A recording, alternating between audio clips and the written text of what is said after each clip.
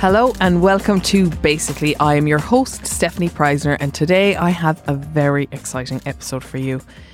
I am interviewing on Taoiseach Micheál Martin. I wanted to get a sense of what it's like to be Taoiseach, what are the things he's proudest of in his career, all of the things that have brought him to this moment, and to ask him whether joining a political party like Fianna Fáil or any of them is like getting on a train or getting into a taxi. This is a Head Stuff podcast recorded at the podcast studios. I kind of can't believe I'm saying this, but Taoiseach Micheál Martin, thank you so much for coming on the podcast. I'm a little bit nervous, but we'll plough ahead anyway. Congratulations on your podcast, by the way, and your work. Thank you so much. And I'm delighted to be here. Yeah. Congratulations on my podcast. Every millennial has to have one now. So I've been aware of you. I mean, I'm from Cork, but also you've been a politician as long as I can remember.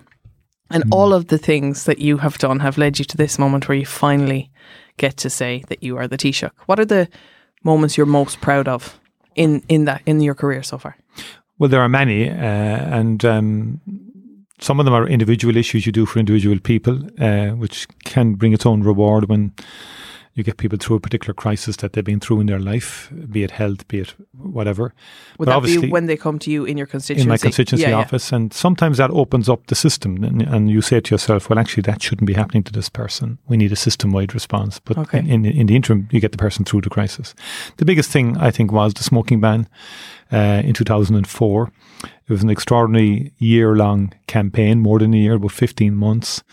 We passed very radical legislation at the time, which enabled us then eventually to do a whole range of things to try and denormalise cigarette smoking in society, with the objective that the younger generations would not see smoking as normal, because the whole objective of the tobacco industry was to get young people addicted when they were young. And was that kind of tough, knowing that like a lot of people who would vote for you were smokers and wanted to have their cigarettes in the pub or in the plane or wherever it was that was smoking? It was at the time. No, we didn't do any surveys or anything else at the time. As a Minister for Health, I was presented with fairly stark evidence from a research group that had been set up by the Office of Tobacco Control to basically do a peer review of international research on passive smoking. If you're in a bar, if you're in a workplace and you inhale somebody else's smoke, can that be cancer causing? Can it damage you? And the answer was unequivocally yes. And all the studies said that. So I was left with a choice then. Do I fudge it? Do I say you can smoke in that corner of the room but not in the other corner? And I took it very fundamentally then and said, look, it's like asbestos. You know, we wouldn't think twice about clearing out asbestos. It's the same issue. They're saying passive smoking is carcinogenic. So I had to move. We took a decision over Christmas that year, leading into January 2003, then we announced that we were going to do a smoking ban in the workplace, but we gave 12 months for people to get prepared, and we had big campaigns. It was an enormous debate, and there was ups and downs. It got delayed for 3 months because there was a piece of legislation which meant you had to refer to Europe, which delayed it for 3 months. But in a way that worked out because it meant a March start as opposed to a January, and it was a beautiful March morning. Yeah, okay. So the sun was out, so people didn't think too badly of it, you know. People didn't have to whereas smoke in the freezing January, yeah. And then we discovered as we were going through it that lots of people wanted it to happen. Yeah. Lots and lots of people wanted it to happen. And I would walk the streets and people would stop me in Patrick Street in Cork or in Dublin and say, keep going, we want this to happen. And that gave me heart. And there was huge campaigns against it. And it's always something I remember, you know, the various episodes. We went to New York because the anti-ban had formed a group, the Hospitality Alliance. They went to New York and said it was a disaster in New York City because New York City was the first city to do it. We were the first country in the world to do it. But I went to New York to get my own version of that. And of course, that wasn't the case. I met Michael Bloomberg, was the mayor of New York at the time. And his officials were very helpful. And they said a very simple thing to us. We asked them, what would you do differently? And they said, we wouldn't have worried as much. Right, okay. Well, so we said, what do you mean by that? And they said, well, the people will go with you. But just get your compliance right. And I've learned a lot about compliance to public health measures ever since. You know, you don't go in with a heavy stick on day one. And so we did a bit of work on compliance. And I remember on the morning of the smoking ban, the late Jerry Ryan sent an undercover reporter in to a Dockers pub in Dublin, the late nights or the early mornings. Were they complying? And she went through the practice, or the opening up a cigarette packet, taking out the fag, and just as she was lighting the fag, the barman said, "No, can't do that. Today is the first day of the smoking ban." Jerry Ryan played that out on the 10 o'clock. There was a big cheer went up to the Department of Health, so quite saying an that if we can get it done here, we're in business, And it was just overwhelmingly then with the people. But there was always the brigade. We divided up the smokers into those people who smoked 5 or less wanted it to happen. Yeah. They wanted to give up the habit. 10 or less, it emerged, wanted it to happen. But your 20 fag a day person were very much against it. Yeah. And I saw. What else are you super proud of? Well, I would say so. My mother said never use the word proud. She said it was one of the 7 deadly sins. So we okay, for a bit for using it. But anyway, what I loved, I was happy to do at the time in 1998 was special needs education. We brought in 98 an automatic entitlement for children with special needs to a pupil-teacher ratio of their own. And at the time, they didn't have that. Autism wasn't even recognised as a special category demanding its own education response. So we would have brought in all the special units and classes. We created new schools. We created a whole range of interventions such as SNAs. There was no SNAs in mainstream education before 98. It's grown to thousands and thousands now. So I was happy to make that intervention at the time. I'm still not happy about that, though. I think special needs children don't have access to therapies. I want them to have ready access to the speech and language, to the OT and to the physio as well as others, because early intervention is the key to progressing a child's chances in life. And so when you brought those in, were you the minister? You were the Minister for Health? Education. Okay. And so education, apologies. Education for special needs, health for the smoking ban. Yeah. And the Taoiseach at the time would have been Bertie Ahern. And so as the Minister for Health, that was your win, you brought that in. But now as Taoiseach, do you get to, I'm just wondering about the role of Taoiseach. Do you get to bring your own agenda to the role, or do you have to leave it to the Minister for Disabilities or the Minister for Health or the Minister for Education? Well, you do. You see, the programme for government is your touchstone that we all work on before we form a government of this kind. So the implementation and delivery of the programme for government is key, and my inputs into that are there as well. So in education, yes. For example, I wanted a new Department of Higher Education and Research as part of the new government structures, because likewise I would have been involved in really kickstarting major investment in research. Yeah. When I was Minister for Education, we did the PRTLI programme, which was a major programme at the time in universities and institutes of technology. And so I wanted to really, I think the future of the country is in third level end research too as well. We do need to be innovative as a country. We need new products, new solutions, new ideas. And we're world class in certain areas like the immunology. People don't realise we're world class in terms of our academics here. That's how we got Luke O'Neill. That's how we got Luke. Well, kind of, yeah. Yeah. We did put a lot of investment into that, and it's so important. Yeah. It's like the Microbiome Institute in Cork. I don't know whether you're familiar with that, but that deals with the health of the gut. Oh, probiotics. I use their probiotics. Yeah. It's called Alphorex. Yeah, exactly. So, and I find that all that very exciting, but I think the future of the country is getting that research. You need pure research, you need applied research, so there are companies that are manufacturing Irish kind of designed, developed, patented products that provide solutions to the world. And that's the future for Ireland in what is a globally competitive world in terms of economically. So you bring that agenda to the programme for government, and then you sort of kind of see that. I know it's different in a coalition because you don't kind of get total control over where the agendas go, because you have to make allowances for other people. So, for example, take the roadmap for schools reopening. Yeah. I'm passionate about the schools reopening. I suppose in life, I started out as a teacher. Yeah. It's a passion of mine because my parents never had an education. So they would have been very clear that the only real objective in life, well, they had many, but they really wanted us to have an education. Yeah.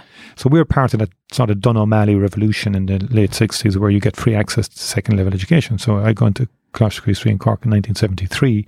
That wouldn't have happened if it wasn't for Dun O'Malley and the free second level education, which many people today wouldn't perhaps appreciate as much. But, my parents left school at sixth class. Yeah. That was it. They couldn't afford to go on to second level. So all my life I've been passionate about education and opening up opportunity for people. So today I'd love as Taoiseach, for example, that I'm still unhappy that children with special needs don't have access to the therapies, and some parents are still not sure whether their child will have an appropriate placement in September, and that's not right. Yeah. So I'd like to put an end to that if I can over the lifetime of this government and get better advocacy for the child within our education and health services. I think it's interesting that you talk about education, because one of the reasons that you're actually on the podcast is because I have been met with on my Instagram following people who want to know about the government, who want to know how the country works, what the difference between Fianna Fáil, Fine Gael, Sinn Féin, the Greens, like what it is, but education and information has been kind of what has been lacking. And so I started to sort of fill the vacuum, because meeting people where they're at is important. And one of the questions that comes up again and again is, people want to get involved in politics. I assume that Fianna Fáil want young people involved, and that there is Ogre and whatever. So say if I want to go to university, I read the prospectus for UL, for Trinity, for UCD, and then I make my decision. How do you think one should decide what political party to get involved with? What are the questions you need to be asking yourself? Well, I think you need to, first of all, ask yourself, how do you think society should be organised? How do you think society should be developed? What are the key issues for you as a person in your community, in your city, in your county, and in your country, and globally then, you know? And that should then inform you to some degree as to which party you think approximates to that view. And also I would take time with it. Yeah. I grew up in a sort of, my mother's side of the family were steeped in the Fianna Fáil tradition, because they were fought in the War of Independence, and they took the anti-treaty side in the Civil War. My grandmother died when I was 2, and she seems to have been the matriarch politically in the family. She was a firebrand. I don't know what that is. She was really kind of, how would I put it? When I say a firebrand, she was a real agitator. Okay. Activist. Right. During the War of Independence, would have rescued, she worked in a mental hospital in Cork. Republican leaders would have ended up there through various means. She had led them to famous leader Sean Moylan, she had led him out the back past the soldiers, and he hopped over the fence. She was fearless.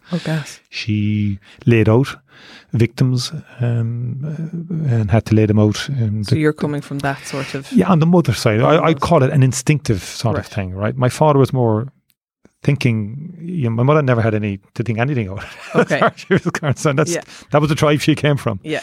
The father had a different background. I mean, his father was in the British Army. His brothers were in the British Army. One of them was a prisoner of war in Shanghai, Shanghai is a infamous Japanese prisoner of war in Singapore. And when Singapore fell, it was 3 years there. He came out 8 stone. Wow. So there was that kind of British Army tradition on the father's side, which he never wanted to talk about. Okay. And he himself then said he joined De Valera's army. He was the one odd sheep in the family, so to speak. And he developed into a Fianna Fáiler as well. And particularly he was friendly with Jack Lynch. He played with football with him and all of that. So he kind of grew up in that era. But I then joined UCC. I went into UCC. It took a while. Because of the education thing and possibly the background, I joined the Fianna Fáil Cumann, our branch in UCC, and that's how it all started for me. I never thought, by the way, I'd be a TD. Never had any ambition at the time to be a TD. I simply wanted to be a history teacher. And one thing leads to another. So I'd say to young people today, look, you don't have to make up your mind today. You could be a member of one party 1 year, and in 3 years' time you might join another party. That happens too. And there are many people, we sometimes joke about this, in the Green Party, whose parents would have been in the Fianna Fáil Party, or indeed in the Fine Gael parties, and Labour, you do get a degree of cross-fertilisation, So I would say to people, take your time. And how can people... dip in and dip out of experiences, particularly if you're young, and not everything in one party you'll agree with. Yeah, so do you have to then... So it seems to me, I guess this is a difficult question, but what would your Fianna Fáil prospectus to young people contain? What do you think it is about? I think one of the key things about Fianna Fáil historically has been that piece I just said about education, but there's a social philosophy there in terms of access to housing, access to health, access to education as key pillars in a fairer health, type of society. Housing and education. Yeah, they're to me are key issues. And then the party has always been historically with Sean Lemass pro-enterprise. And so how you try and marry an enterprising economy whilst maintaining safety nets for people in terms of the basics of life, like housing and health and education. I want to talk to you about ketchup for a second. Yeah, like actual tomato sauce. So you might remember that the old ketchup bottles were glass bottles, right? And then you couldn't stick a spoon in, you couldn't stick a fork in, so you end up having to shake it out, hit the side of it, and then the tomato went everywhere and it looked like blood. And then all of a sudden the plastic bottles came along. Well, the plastic bottles didn't just come along out of nowhere. They came along because of UX design. Now, it wasn't called UX research back then, but in the 80s, researchers went and they watched families using ketchup, and they noticed that it was mainly the kids who wanted to eat the ketchup.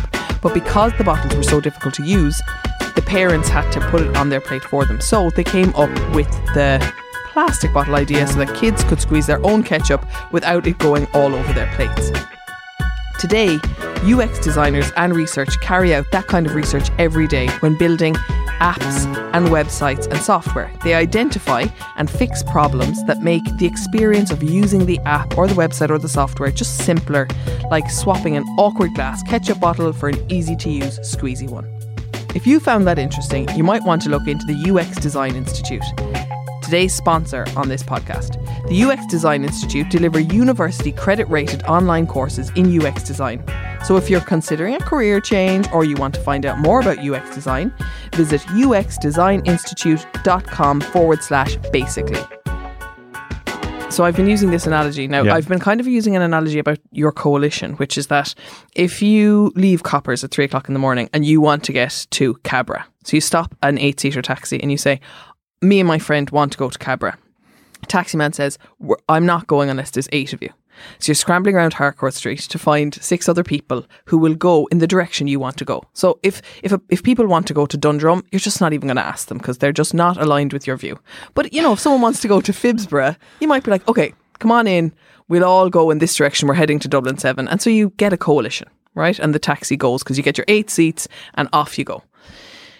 In the same way, well, I suppose then there's the problem when someone's like, actually, it's Phibsborough, I want to get out now, and the whole taxi falls apart. But we can get back to that. If you're looking to join a party, right? Is joining a party like a taxi or is it like a train? So if I get on a train, the train is stopping in Portlaoise with or without me. I can't change the direction of the train. But in a taxi, I can be like, actually, let's go to Athlone. If I join Fianna Fáil, can I bring my own passions and agendas and change where the party is going? Or do I have to just get on board with all the things you already stand for? No, I mean, I think it's much more flexible in the modern era. And politics is evolving, political parties are evolving, and you can get off at any stop if you wish. But I think you've made a very good point there. You also can bring your own thoughts, and that's the big challenge in politics. You can go independent and be your own voice all of the time. But are you not a bit ineffective But then? That's the point. You don't really get delivery. That's why I favour the political party approach, that you can get things done. It can be very frustrating. There are people in the party you don't agree with, but you can get things done. And I'm a person who believes in delivery and getting things done. Yeah. And so people can bring things to the party. So I just look at the new TDs that are elected, Christy Sullivan in West Cork. Like, he stood up at the Parliamentary Party there recently and said, I'm a green Fianna Fáil. By green, he meant environmentally. Yes. He's very strong into the oceans and the seas, and you often see clips from himself and Holly Cairns, who's his partner, who's with the Social Democrats. And, in terms of the wildlife at sea and whales and porpoises and everything like that. And that's the kind of refreshing contribution a new person can bring to a party. And does the party... And create their own stamp over time. Like James Lawless, young TD in Kildare, like, he was very strong on the online piece in the last Dáil and kept pushing it out. He was very strong on the research side as well and very capable. So you can create... niches for yourself within a political party, and you can actually become an authority on certain topics within the party, and then the party looks to you. But if you come because societies change, things change all the time. New issues come on stream, and sometimes parties can be slow to embrace those issues. You need an infusion of new blood to take the new issues on. So, say if I want to join Fianna Fáil, but I have a vision that's more aligned, let's say, with Fine Gael or another party, like being a green Fianna Fáil, like I have real green agenda, let's say. By joining Fianna Fáil, do I not dilute the identity of the party? Would I not be better off joining a party that kind of aligns to that particular issue I have better? I think, those issues, in my view, are now mainstream anyway, know. And I would have argued that historically, Eamon de Valera would have been responsible for the Arboretum in New Ross, which is an extraordinary place of just thousands of trees. Yeah. So it's not that far from the esprit de corps of when the party was founded. But the point is that over the years it can get dulled, it can get marginalised as an issue. And so you do need, I think there is that flexibility within parties. Parties do change, they do evolve. Parties are responsive because they have to get elected. Yeah. So you're responsive to electorates as well. So there's that dynamic going on, that you kind of have a fundamental philosophy, but how it gets manifested from different eras changes. Okay, so you have the sort of the three-legged stool of education, health and housing as Fianna Fáil, but the sort of the other stuff around that will change depending on who the TDs are, what the needs of the country are. Yeah, you'll get new inputs. For example, historically, Fianna Fáil would have been, and younger people may not realise this, Fianna Fáil would have been one of the key initiators of non-proliferation of nuclear weapons at the United Nations. How did that? The famous Foreign Minister, Frank Aiken, who was a founding member of the party. He was one of the first signatories to the Nuclear Non-Proliferation Treaty. Ireland has an extraordinary tradition of non-partisanship in that, and military neutrality. And that was something that Fianna Fáil from World War II onwards created. But particularly Aiken, in the late 40s and early 50s, was a particularly adept at creating an image of the country at United Nations level, which has stood the test of time. He was a very significant foreign minister, originally from Armagh. That's something I'm very proud of as well, Yeah. Now, that would have waned, like when we joined the European Union, you evolve, but even within the European Union, we have retained that military neutrality. And also that has given us a non-aligned status militarily, which enables us to be honest brokers in a lot of hotspots around the world. It's one of the reasons why Ireland, I think, did get elected to the Security Council of the United Nations, because a lot of countries don't see us as a threat. They see us as honest brokers who can help to bring solutions to intractable problems. Because I'm as passionate as you are about education, I'm passionate about people, civilians having a say in how the country is run and getting involved in politics. And I really want people to get involved. And so I guess what I'm trying to outline, I don't want to send people in the wrong direction, but so if I was to join, it seems that there's a sort of a feeling among young people, or particularly people who might follow me on Instagram or who don't read the Irish Times or watch RT News, that the two big parties, Fianna Fáil and Fine Gael, are sort of these trains set in motion, and they've missed the chance to join those, and so other parties are kind of meeting them where they're at and picking them up, and maybe they don't even know that, people don't actually align to the views of the parties that are picking them up, but at least they're meeting them. Is it fair to say that even though Fianna Fáil in the past, I guess, is it fair to say that Fianna Fáil want new, younger members who might not even know about the history of the party, the De Valera and the Michael Collins rift, if you want to call a civil war a rift, that there is space for new vision? Absolutely, yeah, 100%. One of my jobs as leader when I took over, I just went out to people in the communities. My starting base for politics, by the way, is community. Sorry, say that again? My starting base for politics is community. Oh yeah, okay. I would say to young people, if you want to do nothing more than helping your community, become a councillor. Mm-hmm. It's tough work, but it's rewarding. You can get things done, and that's the first starting off point for young people. And I would love to see young people coming forward to contest local elections. And one of my challenges as leader was to give them every assistance we could. Particularly after the economic crash, people wouldn't have had the resources to contest elections. So we created a central printing facility within the party to print leaflets for young people, so as to try and reduce the cost of contesting elections. How much does it cost to run? Well, it depends. You can do it cheaply. You can do it. Actually, it's not money but you do need. It's more time and I think hard work. Yeah. By the way, politics is all hard work. Yeah, tell me about that. It's 95% perspiration and 5% inspiration. When a young candidate wants to get elected, I did say you need resources to do leaflets. You do, but fundamentally, you need to be knocking on doors. Yeah. You need to be out there in your community. How much grief are you met with on the doorsteps? Not that much. No? Depends on the mood of the people at a different time, but people will talk to you. The majority of people are unfailingly courteous. I've spent the last 10 years prior to becoming Taoiseach knocking on doors for different candidates around the country. I'd kind of rebuilt it from the ground up with other colleagues. I would say to a young candidate, look, we'll go out Wednesday night. We just knock on 200 doors. Let's listen to the people.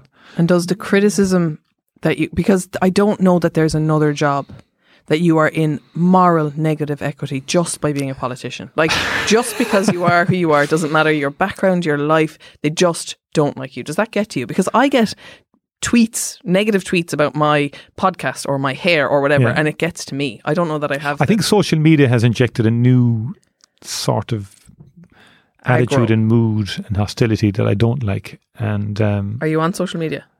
Yeah, when you have a Twitter account and Facebook and all that kind of stuff. But I don't engage that much. I put up my own sort of messages and stuff like that and points, but I don't actually enter into a barney because I think that's fruitless. It's fruitless. And I think we get the usual trolls and people just having a go. And does it penetrate? No, and I have to work to make sure it doesn't. And tell the family and everybody just ignore it. One of the concerns I'd have is that social media can drive decision making too quickly, and a wave of stuff happens one night and everyone is. Like, give me an example. In high-dough, anything. It could be the travel issue, for example. I mean, there was a period there 3 weeks ago when one imagined that there was millions flying into Ireland, and we've had the lowest level of inward and outward traffic ever. I mean, it's simply collapsed. Because it amplifies a single voice. Yeah, exactly. And do this and do that. And you've got to stand back. There are all sorts of reasons why things aren't immediately doable in life. But social media creates a sort of an immediacy about things and an urgency about things, which sometimes has its positives as well. But sometimes I think that can be against good, sensible decision making. But it's the hostility I don't like, and that can affect people, and it can affect young people in particular and their mental health. And if you're starting out in politics now, it's a much different story to when I started out in politics. We didn't have that. Okay, you'd knock on doors and people would give to you on a doorstep if there was a lot of unemployment at the time in the 80s and that. But you listening to people is a fantastic discipline, and it's something politicians have to learn to do more and more. We tend to talk a lot, but I love going on the doorstep because I'm not afraid of the doorstep, and you're meeting real people in their houses. Yes. And I guess people are a lot less confrontational in person. When they can hide behind a Twitter account, they'll say all sorts of things. Yeah. I think you've summed it up. You have summed it up, And then I've always been faithful to my weekly clinics now since I became Taoiseach. In COVID-19, I haven't been able to restart. So how does that work? I go down to Mahon in Cork or Ballyphehane or Ballinlough, and people come and see me. And I always felt it was a great touchstone because I mentioned earlier special needs, and in the late 90s, I remember the clinics in Ballyphehane and people just coming in, parents coming in, I'm saying there's something wrong here. Yeah. And that leads you then to changing the system. I think a lot of people particularly who follow me, people come to me with issues and I'm like, talk to your local TD, and they don't really even realise that is an option. Like, what are the sorts of things that will come into your clinics? Well, healthcare is huge. So like medical cards? But also like somebody might need treatment abroad for a specific illness, and you might need to help them navigate the system to make sure they get their entitlement to treatment abroad. Mm-hmm. It could be a specific type of operation or procedure that can't be done here, and you just make sure that the system works for that person. Yeah. Or if the system says no initially, you might argue and advocate for that person. Yeah, I've been involved in a lot of those cases. A lot of special needs comes up a lot. Yeah, and increasingly, that's why I mentioned the thing earlier about advocacy. I'm not concerned that the system is good at the moment or optimal in terms of advocating for the child. So you do pick up a lot. You get all sorts of cases can come your way. People come in terms of their companies or in terms of changing policy. They might want a certain policy changed. You'll get various sectors will come from tourism, from community-based organisations will come. So it's kind of a job where you just go in on the day, you don't know what's going to be sitting in front of you. That's the great thing about politics. Yeah. Well, it's a great thing if you're able for it. I think it would. You know that you've no order day, like there's no structured day. You start off in the morning thinking you're doing certain things, and by tea time it could be totally different. And now, like as a Taoiseach, how many hours a day are you kind of working? Well, I've always worked. Once I'm on duty, I'm I suppose 12, 15 hours a day. I leave last night 11 o'clock. And like I know the Dáil is sitting now in the convention centre, and like some of the topical issues are being 5 past midnight. Like that was, in fairness, we overloaded for the month of July. Okay, we had a very proactive. We got 11 pieces of legislation done, which I think is unprecedented. Had to be done to underpin the economic stimulus as a result of COVID. Yeah. Set up the new Department of Higher Education Research, make sure the pandemic unemployment payment was on a proper legal footing, do the new employment wage subsidy. So there's lots of things had to be done. And we just got about it. And I think there was phenomenal work done in that month of July. But that doesn't get told then. That's one of the issues, because we do a lot of other things that distract ourselves. Yeah. And the politics gets huge coverage. The actual substantial stuff that gets done on a day-to-day basis doesn't exactly get the same coverage. It's because it doesn't sell papers and it's not correct. And that's something I'm kind of saying a lot more now to commentators and to people. Like we do, and that applies to young people interested in politics. I'm sure they're interested in it's definitely what gets done, like, and what's the outcome of certain laws that are passed and certain decisions that are taken on their daily lives, And that was why the first question I asked you was, what are you most proud of? Like, I don't think a lot of people know that you brought in the smoking ban. I think the media love to look at what you're not doing and what's going wrong, and because it's sexy to have people complaining, and it sells papers, It does, but to be fair, we do need to be held to account, and we do need to be buffeted, and we do need to, there's that tension there, which is a healthy tension in a democracy. The great thing about the country, and that's why I always encourage young people. I go into second level schools. It's a piece of the job I love doing, and particularly love the last couple of years. And I talk to Leaving Certs or a politics class. I don't ever talk with Fianna Fáil in that sense. I might get asked questions because I don't think it's right to proselytise to young people. I think you have to be open. So I tell them all, look, get involved in your community. It could be a sports organisation. It could be a community association. You could join a political party. You could join a campaign, but just get involved. That's the first message I give to young people. And I say you have to be concerned about the wider world. It's not just about yourself, and it's about your school, etc., etc. And I think that's where I come from, really. And I think, but there will always be challenges, and you do need to be challenged as a politician.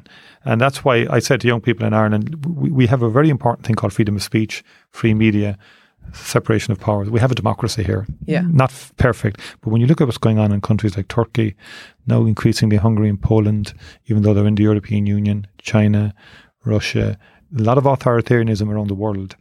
The one thing we should celebrate in Ireland and work at it, like it needs working at, is democracy. And the only way we can work at it and preserve it is for people to get involved in some shape or form. And you mentioned earlier the marriage equality referendum and the Eighth Amendment referendum, to me, told me something, that young people are more than anxious to get involved, but it may be campaigns in the future. Yes. And that's fine too. They may not join political parties, and the strength of political parties has weakened over 50 years. So I think you'll have more movement. It'll be fluid. Yeah. And I think people will test parties that way. And I think that there was a degree of activism on marriage equality that was phenomenal and very heartwarming, I thought. I thought so too. I have one final question for you before we finish, and thank you so much. Is there any place or any time of the day where you can just be Micheál Martin, not the Taoiseach, where you can close the door and F and blind and complain and do all the things that you want? At the moment, since I became Taoiseach, it's getting, obviously you're busier and so on like that. But what I tend to do during the lockdown now, for example, I got a bit more reading done. Mm-hmm. I love walking. I walk a lot. So last Saturday, the bank holiday weekend, I got down, say, around 10 or 11 o'clock. So I got my first swim on Saturday. I just love swimming in the sea in West Cork in the Atlantic. And I got a long walk, maybe 8 or 9 miles. That allows me to unwind. I do that with some friends. Or sometimes I'll give it a shot myself and just get a good long walk in. So you exercise as Micheál Martin rather than as Taoiseach? Yeah. Oh, absolutely. Yeah. And I love going to matches, sport. Now we've been because different of COVID. Now it's different. But that's always been a great kind of release, and for me, like to just get in because I grew up in Turner's Cross. I joined Nemo Rangers when I was 8 years of age. I played soccer. So that's never left me. Our family were a fair sporting family. My father was a boxer and all of that. And so we would all spend as kids growing up. Your son plays football too, doesn't he? He does, yeah. He plays with Nemo and Cork and all of that, independent with the Cork team. So all of that was just in our DNA. Yeah. So we lose ourselves in sport unconsciously. Well, that's an asset, being able to switch off. It's great. It's very healthy. And you forget your politics. You forget everything if there's a match on and you're 2 points behind with 2 minutes to go. Well, thank you so much for coming on, and best of luck with everything. Thank you very much indeed. I don't know what else to say. Thank you. It's a pleasure. Thank you indeed. Yeah. Thanks. So that was today's podcast. Thank you for listening in. If you enjoyed it or found it helpful or interesting in any way, please just tell one other person about it. Share it on your Instagram story. Send it to someone. I'd be really, really grateful. I'd be most grateful if you would rate it and subscribe, but maybe that's asking too much. Our logo is by Cathal O'Gara. Our music is by Only Ruin. And we are edited and produced by Alan Bennett. Thanks for listening. This podcast is part of the Head Stuff Podcast Network.